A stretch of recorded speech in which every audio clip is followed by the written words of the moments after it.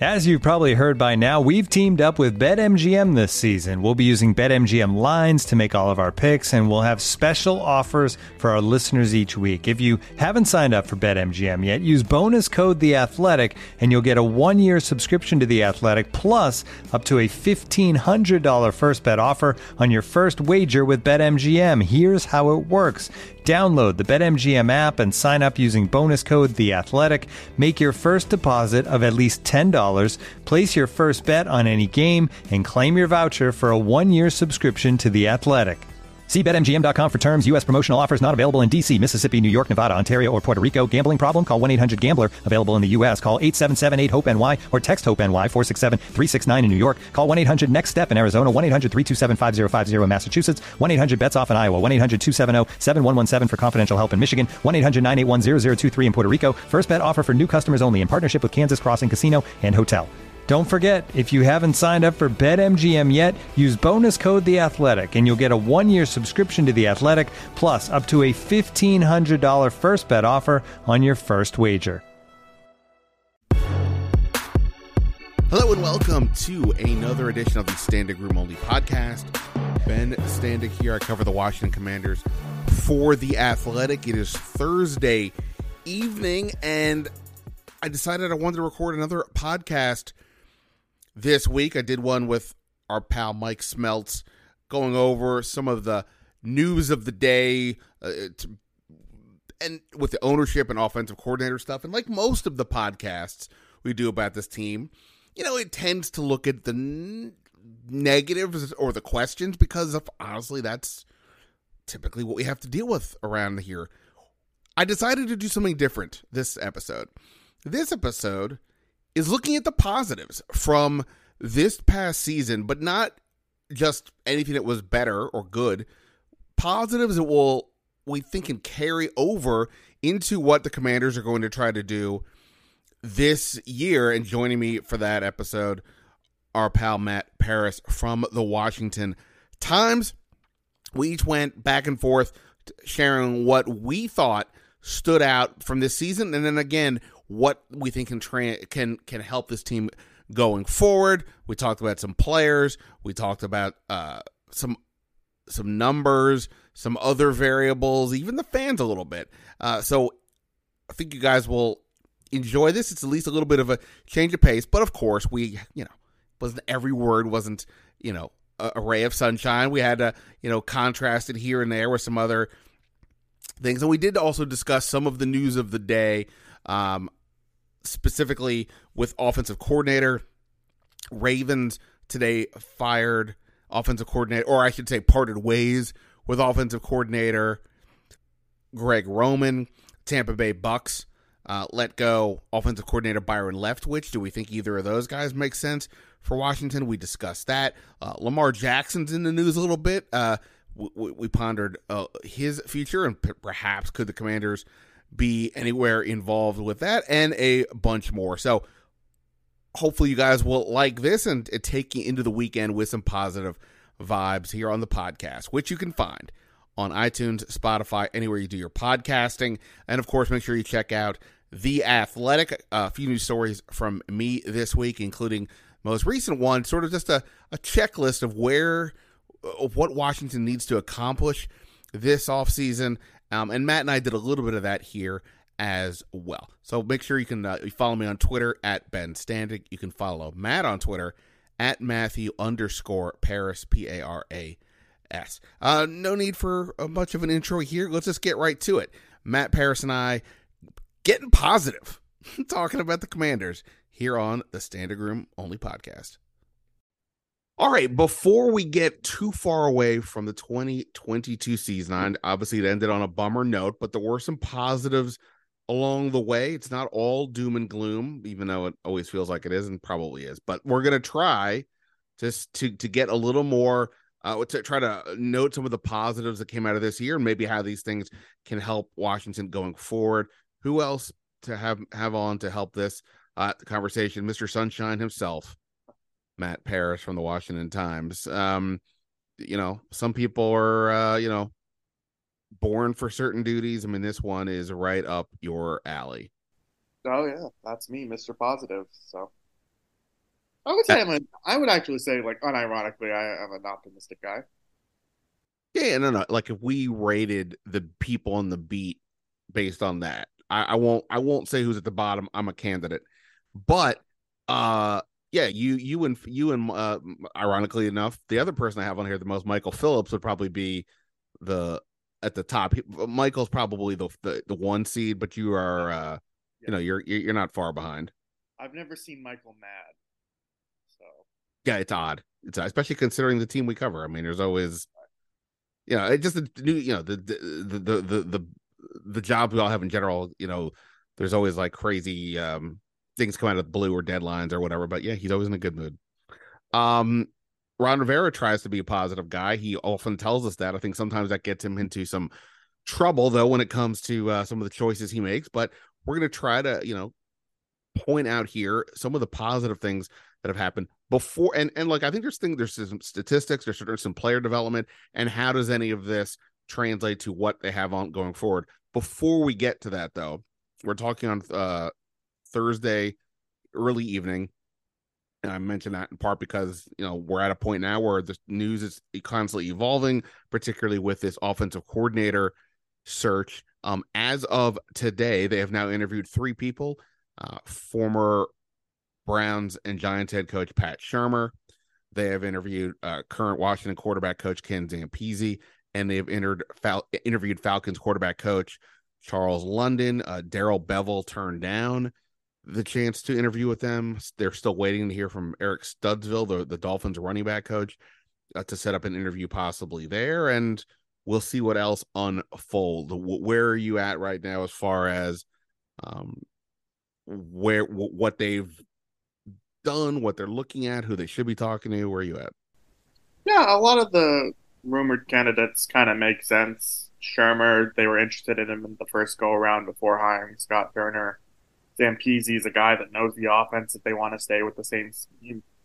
Charles London is a name that I don't think any of us had probably expected going into this, but it's an interesting option. I mean, with the way that the Falcons' run game was last year, to be able to pick a guy's brain like that, at least to see what they have going on, it is, I think, a smart thing to do, even if he doesn't get the job. But yeah, I think this process might take a little bit. Um, I don't know necessarily what the rush is. I don't think they're necessarily attracting top candidates to get there. So, we'll see what happens. And there were some other intriguing names that became available today, depending on how you feel about Byron Leftwich and Greg Roman. Yeah, I think the Greg Roman one is particularly interesting. I mean, I maintain my point from the moment they fired Scott Turner that they will not have their choice of candidates. Anybody with options is going to look elsewhere, and it's sort of playing out to an extent, both in terms of who they've brought in and people they've targeted. The people that they've targeted who've had some more options have kind of either given them the Heisman or haven't come in or whatever, and those who are either sort of to the extreme on the one end, like Shermer, and like he's been there, done that, but he's also been, you know, he's had some dicey seasons, including the reason why his head coaching record is pretty limited. And then you have the other example you mentioned, London, a guy who has no offensive coordinator experience. That would be a completely different merger. But I think Roman's interesting only from the standpoint of it doesn't matter whether we agree or disagree with Ron Rivera's idea that they want to be as a run first team. It's not a 2-to-1 ratio, but just that they want to be run first. Then lean into that. Don't go, getting somebody who's like a pass happy coordinator to then just like be butting heads the whole time. If this is what you actually want to do, lean into it. And Greg Roman has been a coordinator for 10 years with three different teams. His teams have always finished top 10 in rush attempts and rush yards. And some of that is you have quarterbacks like Colin Kaepernick and Lamar Jackson, but Sam Howell runs a lot too, so it could potentially make some sense. So to that end, I think it makes sense. But beyond that, Greg, we'll see if what kind of options Greg Roman has. Yeah, I mean, to add on that, I think that the thing you could knock Roman for in Baltimore was that they didn't really have the receivers uh, to have a productive um, passing game. That his system maybe didn't attract the top wide receivers to come play in Baltimore. Well, you don't really have that problem in Washington. You actually have a great trio of receivers with Terry McLaurin, Jahan Dotson, and Curtis Samuel. So having those weapons already in place, is he willing to sling it a little bit more? I do think that, long story short, Commanders wide receivers good, Baltimore receivers bad. Maybe it works out if they hire Roman. Yeah. Yeah, it's a good point. In terms of like Byron Leftwich, since he was also fired today, that to me is a hard pass. I don't typically like, except for the Rams with Sean McVay, I just generally don't like taking a coach or a coordinator coming out of a scenario where the person above him is essentially running that side of the ball. And that's what's going on with Tampa. Bruce Arians was there.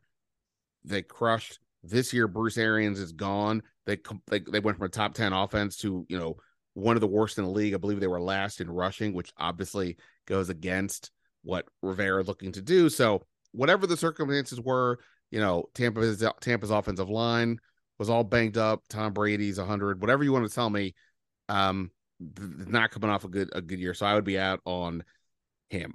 We will see more names, and if there's more names to add before I get to posting this podcast, I will do it. I'll do so in the intro. What else was random? Oh, are you interested in going to Germany this season? They announced the five games overseas. One of them is a New England Patriots game, and the Patriots Washington is playing at New England this year.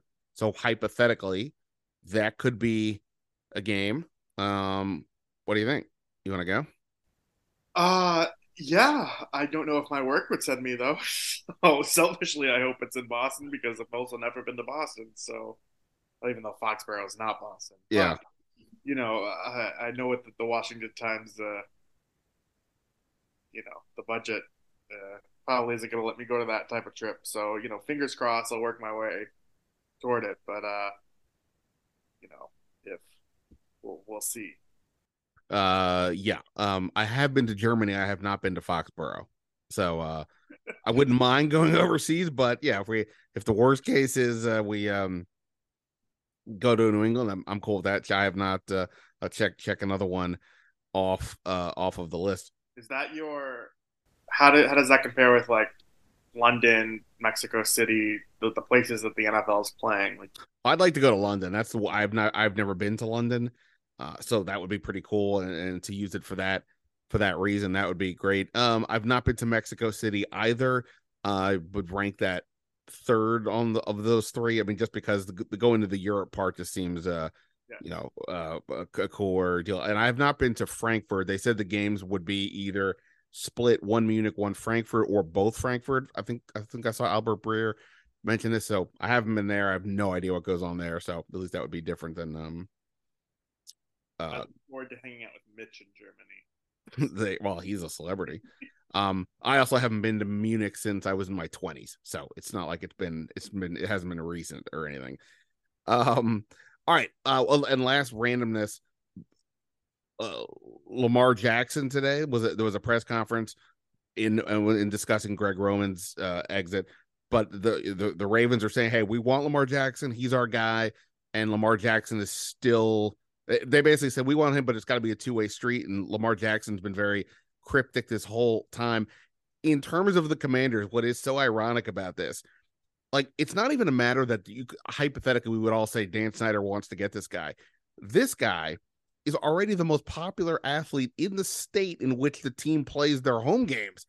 So if you could actually get Lamar Jackson, this would be the ultimate win-win. It's not even a matter of that he would be an upgraded quarterback. It was like you already have a built-in thing. I know it's a Ravens fan thing, but I'm sure there are people who would cross over. The irony is, of course, that we're at a point where Dan Snyder is not only potentially at least on the way out, but at a minimum, I can't imagine he would spend the money to do it. So that's a move. That's a move that, like, if the stars are aligned and the new ownership comes in, that's like the splashy new move.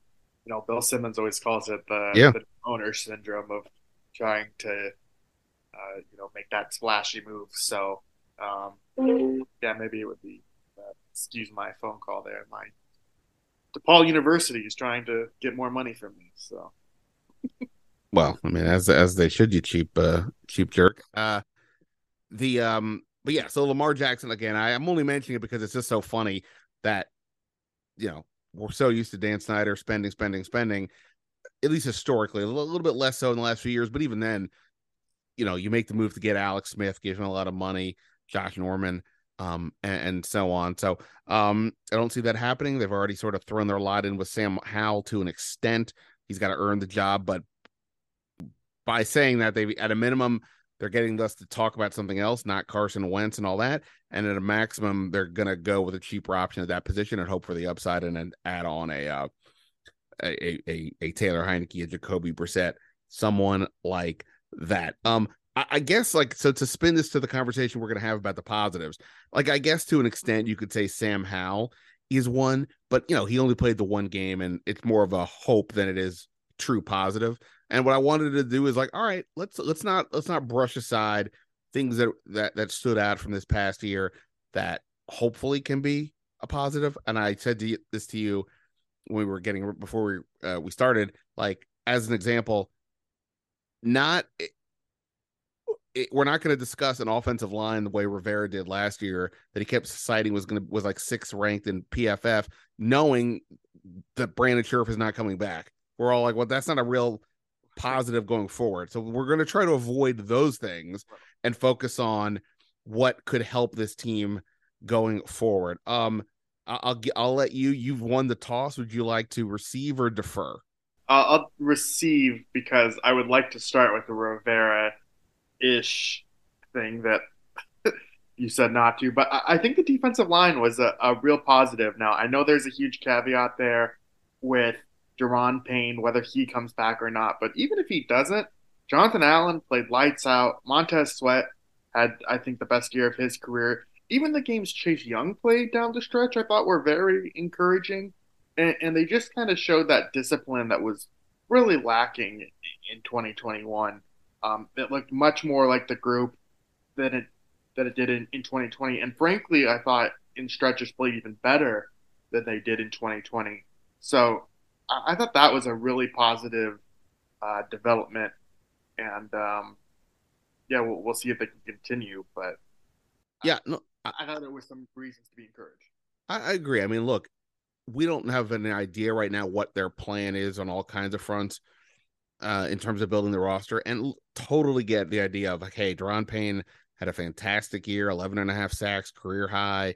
Was pretty dominant throughout. Today was, in fact, one of the things I meant to note is today he was officially added to the Pro Bowl roster because Aaron Donald pulled out, and Daron Payne was the first alternate. So congrats to him on that. It's amazing. The team that didn't make the playoffs has 5 players in this Pro Bowl games thing. Anyway, and I get why. I mean, look, the defensive line was the strength of this team this year for real, because everybody else with Chase Young out really stepped up. But you're right. Even if Payne leaves, I'm not saying he would be easily replaced, but they do have Fedarian Mathis coming back off the injury. There was a 2nd-round pick. John Ridgeway was interesting. All the defensive ends, should they bring back F.A. Obata, James Smith-Williams, Casey Toohill, were at least solid. I don't recall too many times this year any of us going, oh boy, what a disaster over there. And obviously they can, if Payne were to go, they could add another defensive tackle. Plus, are you trading Payne? Maybe you get some stuff. So I don't think it's the worst thing in the world if they did move on to an extent. A 3rd-round compensatory might be kind of, but okay. So yeah, I agree. I mean, the defensive line this year was the first time really since this whole group has been together that they were, a cohesive unit, and week in, week out were really pretty good. I mean, I don't think there were too many games where I was going, boy, that group's a mess. Yeah, the only time that stuck out to me was the Detroit game where they were being run all over the place. And even that, that one, the Monsanto Ross Brown one where he goes around the end, that seemed like a mistake. I think it was William Jackson was just completely not noticing. That was before Jamin Davis turned into a solid. That was before Jamin Davis's growth. Right. So no, I'm with you. I do think it is a rare, when Scherff left, it's whoa, he's the one Pro Bowler they have and the rest of it is a bunch of guys named Mo or journeyman or whatever. I'm not dismissing Charles Leno, but I mean, I don't know. We'll see. The defensive line would still have a Pro Bowler in Allen, like you said, and Sweat was an alternate, and Chase Young obviously has a lot of potential. So I'm with you. I thought that was a pretty good group, and also the defense as a whole was much better this year, and that was sort of the anchor for the whole thing. Yeah, I kind of wonder about the defense, not to veer this into the negative zone, Oh boy. but whether how much can they actually maintain to where they were at? Being much better on third down as they will, does that number dip back down?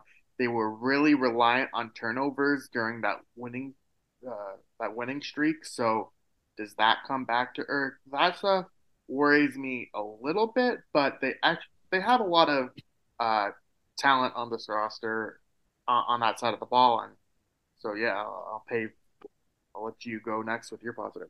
Well, you actually kind of mentioned it. Third down defense. We spent all of last year, rightfully so, just completely the preseason doing it. Think about that Carolina game. Yeah, absolutely right. The preseason, the third down defense was a mess. They were 31st last year, and they needed a surge to avoid not only coming in last, but having one of the worst third down defensive numbers of all time. And this year, they were first in third down defense. I mean, that's obviously a huge deal.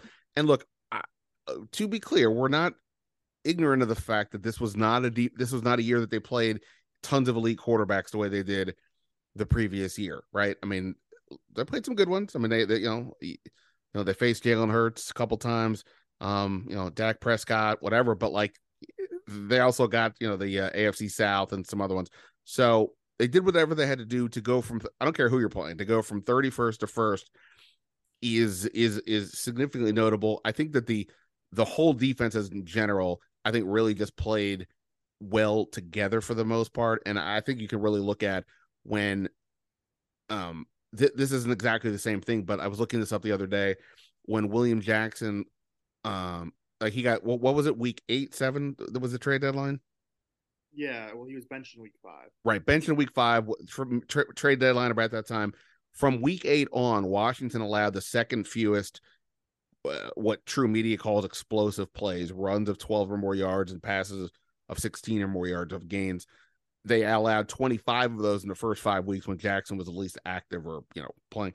And I think that really helped shore things up, including the third down defense. So kudos. And even once when Benjamin St-Juste was missing games, I mean, I'm not saying he wasn't missed, but they were still able to sort of maintain some good form there. So, and also Cole Holcomb. Johnson's music. Well, look, look, Cole Holcomb missed more than half the year, and if you had told me that before the season, I would have been like, oh boy, because their linebacker depth is non-existent, and somehow they were able to cobble it together. So, collectively, I think they played well as a unit. You give credit to Jack Del Rio, but anyway, so that's my positive. The third down defense, and if they can keep this group together, and figure out what they're going to do at linebacker, add some corner depth, hopefully they can keep it up. Yeah, I will say, I'm just kind of toggling between tabs. Like Buffalo last year, they ranked first at 33%. They fell to 6th this year. As long as they can stay above average, they don't have to be first or even top 5. As long as they're kind of just solid, even a team like Dallas, they were ranked second in 2021. They were 15th this year. I think we would all consider Dallas's defense to still be really good, even if they weren't as strong. So, I think it's something to be encouraged about. I just wonder how sustainable it is. But, they have the talent, which I guess to focus on the defense again is I thought the safety play to have 2 legitimate young safeties was very promising. And it actually kind of gives me not hope because I'm not a fan of the team. I don't really care. But, Percy Butler, I'm interested to see how he develops given their track record of finding Derek Forrest and finding Cam Curl. Those 2 guys I thought really progressed as the year went along, especially Forrest because we kind of already knew what Curl could do. Right. I mean, I was saying, and I think correctly, that the Cam Curl Bobby McCain combo Not saying it was, the greatest combo I've ever, but for Washington, it's probably the best tandem they've had in years, because we've all gone through the iterations when you bring in the Clinton Dixes and go cycle through DJ Swearingers and whoever, and nothing ever really seemed to click. Now, look, we're not prepared to say Derek Force is the next Ken Houston or anything, but obviously he had a wildly impressive season after barely playing any defense. He led the team in interceptions, was a real sort of rock'em sock'em presence back there, and we saw with Cam Curl, not counting the Dallas game, the other 4 games he missed, they lost all those games, and their defense really looked fairly messy. He's proven to be, outside of maybe a couple of the defensive linemen, and probably the most valuable player on the defense, certainly the most versatile in the back 7. He's got a contract extension coming up here, so we'll see how that goes. But yeah, I'm with you. I think the secondary at large, but the safeties in particular, and also, look, I know Jeremy Reaves wasn't really playing a ton of safety, but he like Jeremy Reaves' game even more than the special team stuff. But no, but he came in, and I also thought it was interesting that they moved Bobby McCain over to sort of that nickel position. It's funny because Bobby McCain didn't balk at it the way Landon Collins did last year. We didn't really have the whole conversation of, hey, a guy switching positions. Well, what a deal. Now, he used to be a corner back in the day, so it's not that big of a deal. But yeah. By the way, Buffalo nickel. Would we need to put that up on a wanted poster or missing beside of milk cartons or things like that? What happened to that position? Looking for an assist with your credit card, but can't get a hold of anyone? Luckily, with 24/7 U.S.-based live customer service from Discover, everyone has the option to talk to a real person anytime, day or night. Yep, you heard that right. You can talk to a real human in customer service at any time. Sounds like a real game changer if you ask us. Make the right call and get the service you deserve with Discover. Limitations apply. See terms at discover.com/creditcard. And now, 2 pigeons bemoaning the fact you can stream DirecTV satellite-free. You see this? A family watching baseball on DirecTV with no satellite dish in sight. Let's heckle them. You call that changing the channel? Choke up on the remote, buddy. I hope getting all these games on DirecTV makes up for your mother not pre-chewing your sunflower seeds. DirecTV has the most MLB games. Visit DirecTV.com. Claim based on total games offered on national and regional sports networks with choice package or higher. Availability of RSNs varies by zip code and package. High-speed internet service required. Terms and restrictions apply. I would still say it's part of that, just because that they did fill. They've yet to have a traditional slot corner. I guess. I'm just mostly joking at the fact that we don't use the term anymore. It became such a Jimmy Moreland, for right. It just for the days of your guy in the middle, Yeah, for sure. By the way, if I've already said this on here, I apologize. I really do forget sometimes where I say things here or the radio or somewhere. I think I wrote this the other day, but I don't know if I've said this to you, that Jeremy Reaves makes the Pro Bowl this year as a special teams player. First year he's made the active roster for week 1. Troy Apke, is this where you're going? Right. And the fact that essentially the previous 2 years, he more or less was beat up by Troy Apke, a player they did not draft. It's not like they had felt beholden to it. And and primarily because Troy Apke, that was always the line. I parroted it. Well, Troy Apke's really good on special teams. And then they go the other way, and this guy makes the Pro Bowl. That's just pretty wild. I don't know what that means, but that's notable there for sure. All right, let me come up with a positive. I would say, let's just give it up to Curtis Samuel. Obviously, the 2021 season forget the season, the year for him was pretty miserable. I know when I talked to him a few times during the year, including at the end, I think he really did seem to be a guy that had a lot of appreciation for what he went through and where he was this season. I would like to have seen them get, especially over the second half of the year, it felt like they just weren't being as productive getting him the ball, but that was obviously an issue with the offense at large. But he was able to play the whole season. He showed what he can do, how effective he can be. We don't know who the offensive coordinator is, and we'll therefore have to see how he's used. You also have Terry McLaurin and Jahan Dotson, so they have plenty of options there. But just the fact that Curtis Samuel showed, he could stay on the field, because it was such a weird mystery the year before, and we're all kind of like, oh boy. And then even back in training camp, right? He's like sitting out for a few days. They're doing the whole like, we got to rest him, and we're like, really? You got to nurse him through train? Yeah, you got to nurse him through practices. Like, what does it? How does this bode? And fortunately, he was able to do some good stuff. It started in week 1 at Jacksonville, and at least was still on the field the whole time. Yeah, no, I completely agree. I mean, it was, we stopped looking over at the side field to see if he was there. If he wasn't. Yeah, that's always one of those deals like where we're all like kind of making bits about it. Like, not we're when it's over and over again, we're having to discuss the side field and became the, is this going to be the Curtis Samuel, side field? And then Samuel would be like a hacky nickname that would have caught on probably. I'm joking, but I mean that if I was like a Skip Bayless type or whatever, like that's what you could go with. I mean, I'm not like that, but he was on track last year to earn that sort of nickname. For sure. Now, let me ask you this.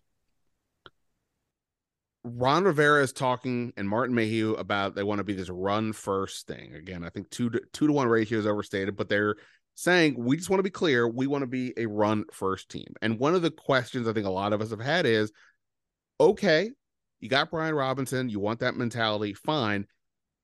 But look at the investment you're making in some other areas, including at receiver. You just gave Terry McLaurin a massive contract extension. You just used a first-round pick on Jahan Dotson, and you gave Samuel a big deal the year before. Does it therefore make sense to have that level of investment at a position? I'm not saying this isn't the wishbone. They're going to throw the ball, but do you need that level of investment at receiver if, in fact, you are going to be more run first? We know they have to fix the offensive line. So here's my question. Curtis Samuel, his cap hit this year, $13 million. Yeah. His dead cap, 7.2. So that's just a little less than $6 million they would save towards the cap by releasing him. I'm just doing some quick math here. So if that's the case, would you be in favor of them saying, you know what? We are going to move on from Curtis Samuel because we still have weapons. They also have, De'Ami Brown. They could re-sign Cam Sims. You can always feels like you can find a receiver in the draft. And plus, like the 3 top receivers are all they're all the same size, basically. Like you don't have a big red zone target in there if you want somebody different. Or do you say, are you serious? He's a playmaker. They need guys on this team. We don't know what J.D. McKissick's future is, so he could sort of be that almost quasi like a third back. Where would you be in favor of that one? Yeah, I would maintain he's keeping around. I don't know what you would do with the money. You're already going to free up sizable room by cutting Wentz, so you could go after Daron Payne that way. There are other guys like I'd rather personally like if we're talking about saving significant money. I mean, I think Logan Thomas. I just wrote about this today, so I should have the number in front of me, but Logan Thomas would save $5 million. Cutting someone like that, I think makes more sense rather than Curtis Samuel. And look, I mean, if they want to be a run first offense and be a creative run first offense, Curtis Samuel helps with that. Having that added element, I actually think that was one of the things Scott Turner did well is mixing him in and having sort of creative packages to utilize the different receivers. It was just matter. Scott Turner's problem was, when certain plays were called rather than the designs themselves. But I think we've seen ways that Curtis Samuel can be used creatively, and he would be a positive for Washington's run first offense. Okay. Fair enough. Yeah. I mean, I think I would advocate for keeping him, but if you sort of swap out Wentz for Daron Payne's franchise tag or whatever, and then now you don't have a ton more money to play around with, okay, then where are you going to get it from? And there are some other avenues, like you mentioned, but to go to an extreme, it would be at least something I would have to consider, especially with how good Dotson looked. And like I said, if you're going to be this, I'm not saying you don't throw the ball, it's not like 80-20, but I'm just saying, it's something to at least consider that I don't think people have discussed enough. Or at a minimum, you may need to consider giving him an extension, like to add, like, renegotiating the number, because $13 million is a pretty big hit for a guy who I'll look up how many touches he had, but he didn't have like an exorbitant amount of touches or anything. Right. They could add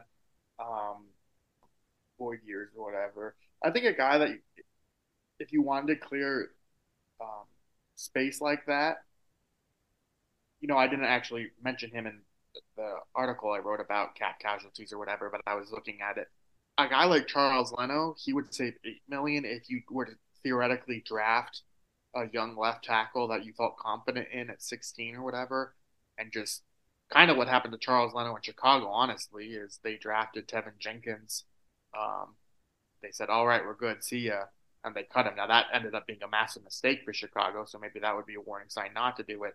But that's a way that you could free up significant money without. Yeah. There are just other ways to do it. Is my point. Yeah, for sure. By the way, just looking at touches for the year, Brian Robinson from scrimmage. Brian Robinson 214, Antonio Gibson 195, Curtis Samuel 102, Terry McLaurin 84. You know who was fifth in touches for the Commanders this year? Wait, say that again. Robinson, Gibson, Samuel, McLaurin. Who was fifth? Was it still Logan Thomas? It was not. It was J.D. McKissick. Despite missing most of the year. I mean, Jahan Dotson is like eighth. I mean, he did miss some games, but it also goes to show they just weren't, spreading the ball around between all these guys. Right. He missed a lot of time, though. But he didn't miss as much as McKissick. Right. But anyway. Can we stay on Robinson? Because that's it. No, that's a positive. That should have led the show. I mean, the man had an incredible year after being shot. Like that's insane. And I thought the way he developed as the year went on was really encouraging. Now he ended the year a little bit banged up. That's the nature of the position. But there was the Falcons game where he was over, I think, 100 yards for the first time. That to me was like, whoa, this offense can maybe actually be something if they get like sustainable quarterback play. Like that this adds another element to their offense that they were missing previously. And I think as he starts to get more comfortable, he'll start ripping off those longer 15 to 20 yard runs that maybe weren't there this year. Right. I mean, he almost helped undersell his return to an extent because there was almost no hiccup.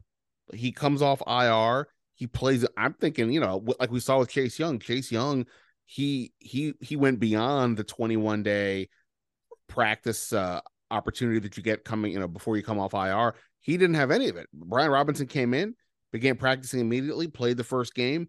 By the next game, he was already getting the full load essentially at running back.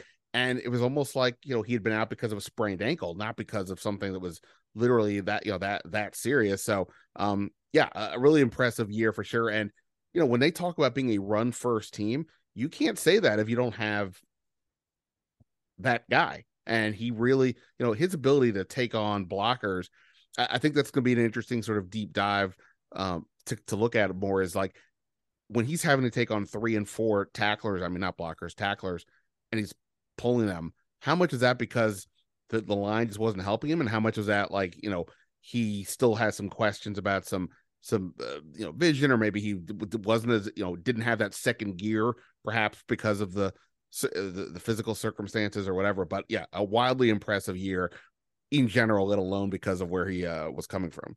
Yeah, and I want to see what he does with rushing behind a line that's actually respectable. That's actually like athletic and can kind of move.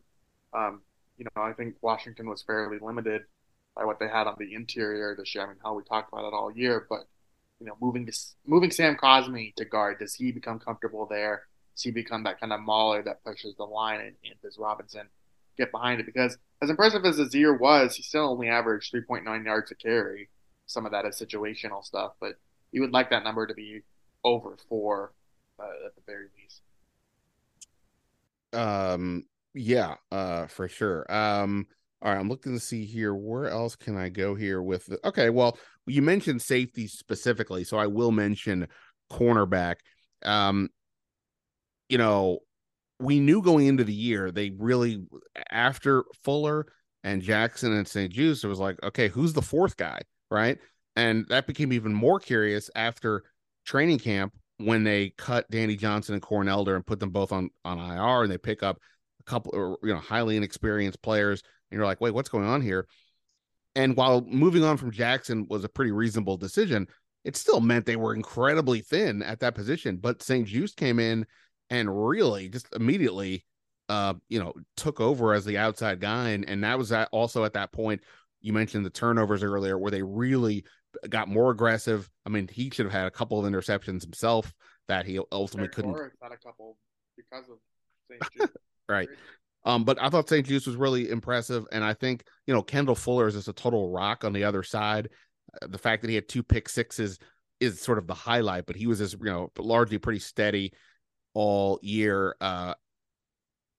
They still have questions behind those guys. I mean, Danny Johnson did do a pretty good job late in the year, but at the same time, it's sort of how I view with Heineke. It doesn't really matter what he did. They clearly have not viewed him as somebody that they consider to be a top, rotation player guy. So I think that's a position that they'll have to add some depth to, but nonetheless, St-Juste was good. The question for him is, it's now 2 years in a row that he's missed several games with injuries. Needless to say, for any position, that's not great. And they got to, these injuries were all kind of different, I think, by the most part, concussion last year, ankle this year, but where are they at with that? That would be my question. But in general, I thought Benjamin St-Juste stepped up and so did Fuller, Danny Johnson, guys who had to play more.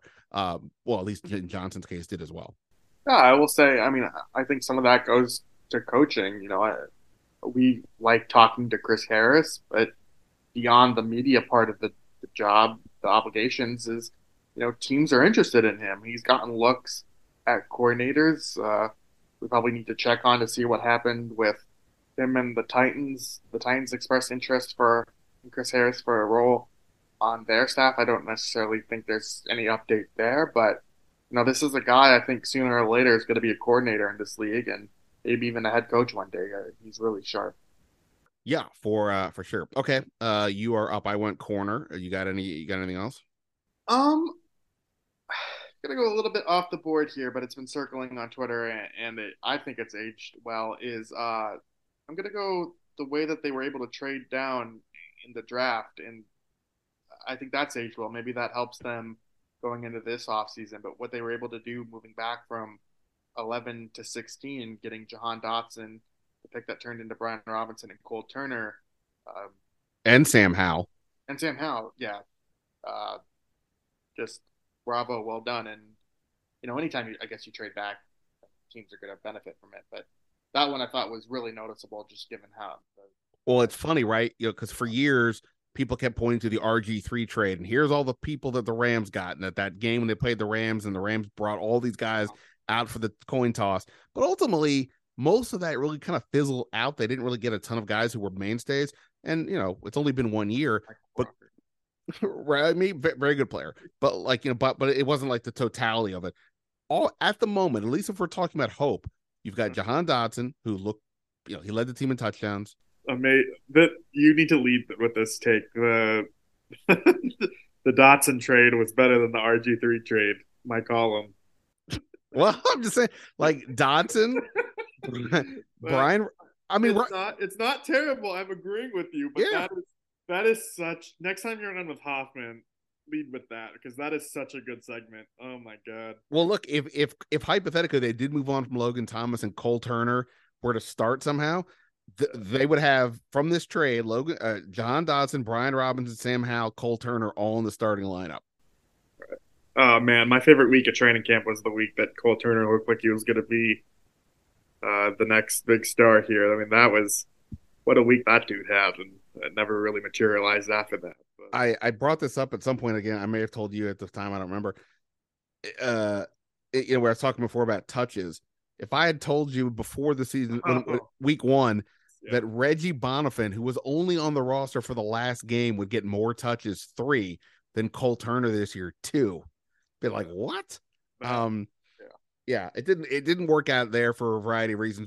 But Cole Turner actually did show some good things as a blocker, and he got leaped by Armani Rogers. Rogers showed enough growth that by the time that Cole Turner was healthy and ready to go, it was okay. Now it's Armani Rogers, and then the season actually kind of started for real. And so Logan Yeah. Thomas, Todd Bates, you're not going to take a chance on a fifth round rookie when you have Thomas. Right, and to that, right, exactly. I mean, it was once he got hurt in training camp and then missed some time, it just never really quite caught up. But he did some good things, and somebody that they'll at least have to put in the mix in their head of what do we have here going forward. I actually still think tight end's a pretty big position that they should be looking to upgrade somehow this offseason. So but yeah, that's still a wild stat. All right, I'm gonna go crazy here. You and I are at all the home games. Yeah. We know that a lot of the fans are not coming out anymore, and we know a lot of the fans that were there, especially early on, the ones who were chanting, sell the team and booing Tanya Snyder and all that stuff, not thrilled.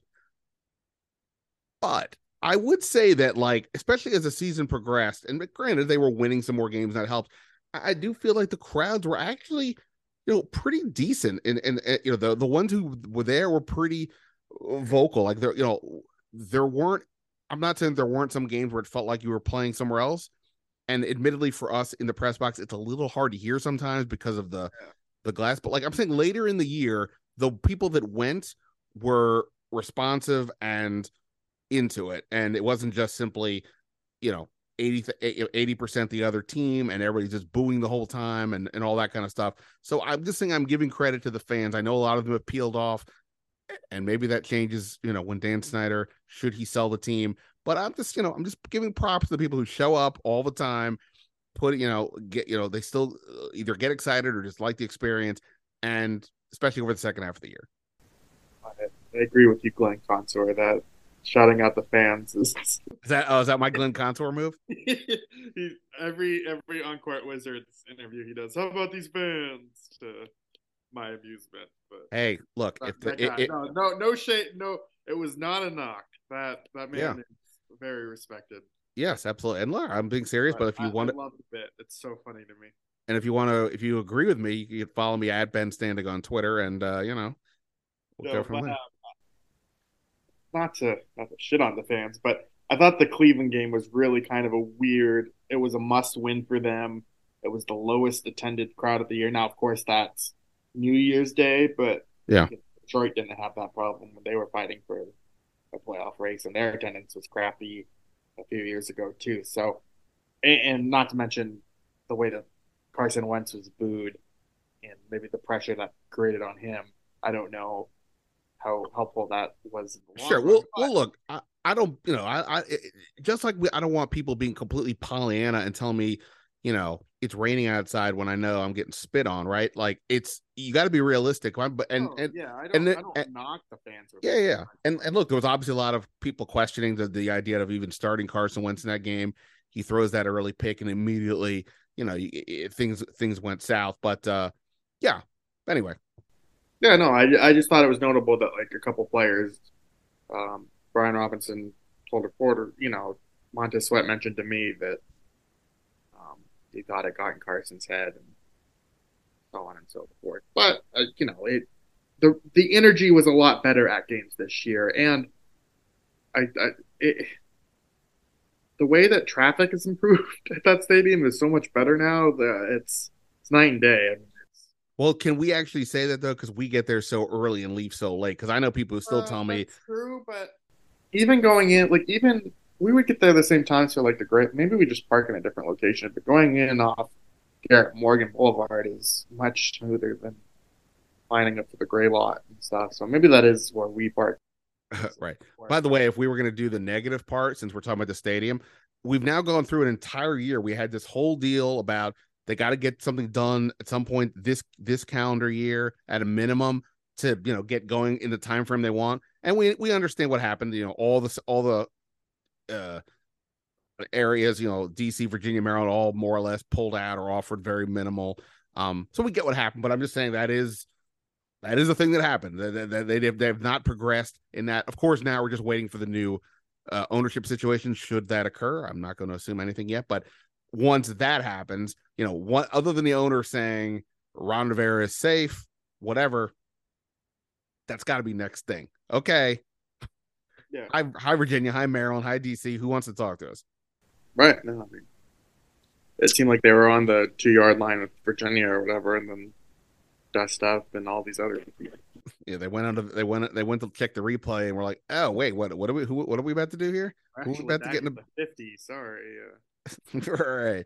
Instead of being first and goal, it's now first and goal from year 30. Right. What game? There was a game like that this year, wasn't there? Or it was like a screenshot of just like first and goal from like the 40. I don't remember. Yeah. All right, we've already done a bunch of these things. Do you have any other positives? At this point, you don't necessarily have to, but I just I'll just say this: we didn't really mention him exactly. You mentioned the trade. Kudos to Jahan Dotson, right? I mean that was, they took a lot of heat for that pick. I mean, it's not like Jahan Dotson was like definitively picked insanely too early, but it was the ceiling of where, and maybe even a little like push through the ceiling a little bit of where people thought he could go. And but he from the moment we saw him at practice at rookie camp and OTAs, it seemed like there was no doubt that this kid was ready to go. He's probably the best route runner on the team now, and was like, during the season, didn't have a lot of catches, but the 7 touchdowns, obviously impressive. He played bigger than he is, and it even, it took him a second to work his way back after the injury, but he played really well. And I think, kudos to them, but kudos to him for a really smooth transition. No, yeah. And to stick on the first round of things, I thought Jamin Davis's development this year, we mentioned it earlier, was actually really impressive. But I think the last time I was on your pod, I brought up this point of, like, if you think of the 2021 draft class, you would say, oh, Cosme's a great find, but everyone else will have to see. Where this year it was kind of like, oh yeah, Davis and everyone else but Cosme, you feel a little bit better about it. It was just kind of weird how it turned in that sense. But I thought Jamin Davis, and the way that he responded to coaches calling him out, maybe we made too much of that as a media thing, but I actually think it did work on him in a positive way. I thought it was an effective thing. I totally agree on that front. All right, I'll just ask you this and then we can go.